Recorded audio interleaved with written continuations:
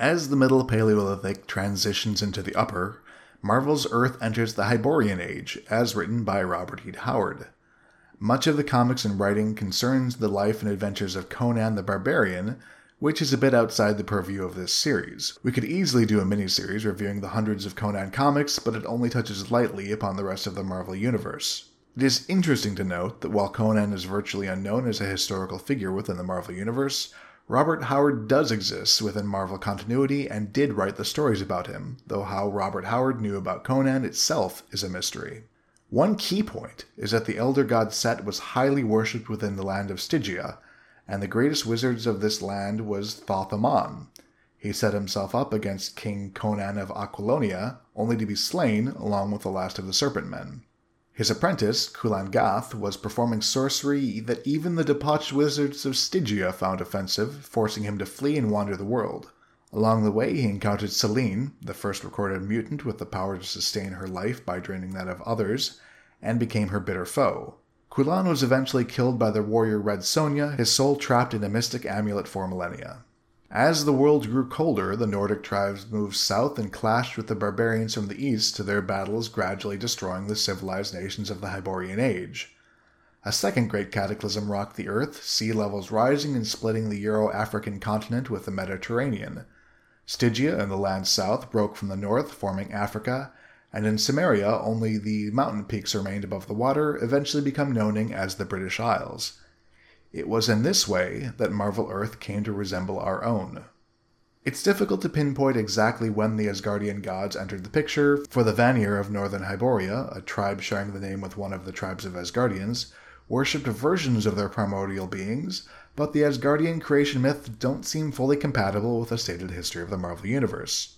According to the Asgardians, and later the Norse, the universe was formed when warm air from the realm of fire crossed the dimensional barrier into the Well of Life, merging with ice from Niflheim to create the Ymir, the first giant, and his cow, Audumbla. This cow discovered the first of the Aesir, Buri, and licked him free from the ice. Ymir allowed him to live, and Buri married a frost giant, having 3 sons, Bor, Mimir, and Njord. Bor took over from Buri and founded Asgard, while Njord founded Vanaheim to sire the Vanir. Bor had 4 sons, Sil, Vili, Ve, and Odin, who was groomed to someday replace Bor as leader of the Aesir. Together, Vili, Ve, and Odin defeated Ymir and created Asgard, one of the 9 worlds. The other 8 are Muspelheim, Surtur's dimension, Niflheim, Ymir's dimension, Midgard, Earth, Vanaheim, home of the Vanir, Alfheim, home of the Light Elves, Svartalheim, home of the Dark Elves, Jotunheim, home of the Ice Giants, and Hel, land of the dead.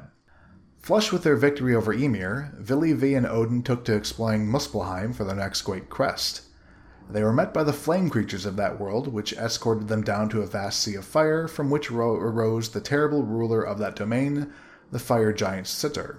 He confirmed what they'd heard, that he was to end the world at Ragnarok, cleaving all with his great sword, burning the 9 worlds with his blade of fire. Odin mused, would it not be better to break his sword and extinguish his flame? Surtur found this hilarious, for the fates had decreed that the flame would never go out, and bid them to try to crack his blade, and battle was joined. Even combining their powers of the winter storm, it was no match for the giant's flames, but the trio managed to sunder his sword and make up for the flame of destruction.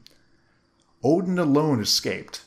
Vili and Ve sacrificed themselves to block the gateway, and in doing so their power merged with that of their younger brother as the Odin Force. Knowing that to breach the gate and free his brothers would open the other 8 worlds to Surtur once again, Odin pledged to guard the eternal flame of destruction forevermore. 10,000 years ago, the Caretakers came to Earth, a trio of Fortisquians created to assist the Beyonders, dispatched from Arcturus IV, to repair damage done to the savage land preserved during the 2 cataclysms. Upon returning home, they discovered that nuclear war had wiped out their people, so elected to return to Earth to act as guides for the human race. They spent the next thousands or so years combining magic and science to create mystic offshoots of man, including werewolves and the cat people.